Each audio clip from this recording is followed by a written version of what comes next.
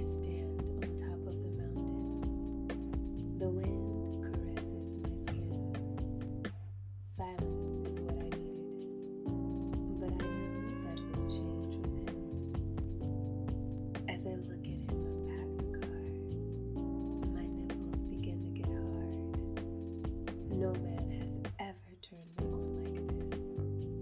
He is so attractive and extremely hard to resist. Once the bags are all inside, he walks towards me and holds me tight. As I find myself lost in the sunset, he begins to slowly kiss on my neck. I immediately succumb to this wave of energy from one little kiss. But it's clear to me that things will soon get intense. He slides his hands under my dress and plays with my pussy lips while sucking on my ear.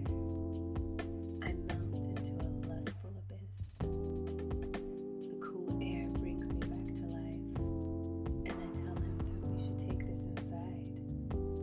He picks me up and runs towards the cabin, where we soon get warm by the fire.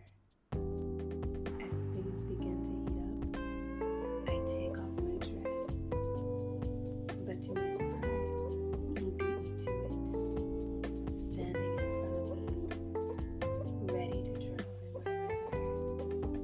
He helps me take my panties off slowly and licks my pussy, then moves up to my belly button, where he massages my breasts. Not focusing on what he does next, I soon find that his dick is now in between my breasts. The pleasure in his face is so delightful. It has me wanting to take a mouthful. So I open my mouth, and in a matter of minutes he comes. I swallow it like I always do, but he isn't done. He takes me to the couch and bends me over. I feel him immediately and start moaning. He tells me to shut up because I'm being too loud. I think, why does it matter? We are in the wild. But he puts his hand over my mouth while grabbing both of my hands. I'm bound with nowhere to go.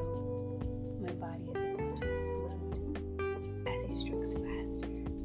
My eyes roll to the back of my head, and in seconds, I come, shaking like a fish out of water. Then my body goes numb. The only thing I feel is my pussy pulsating like a heartbeat. Attempting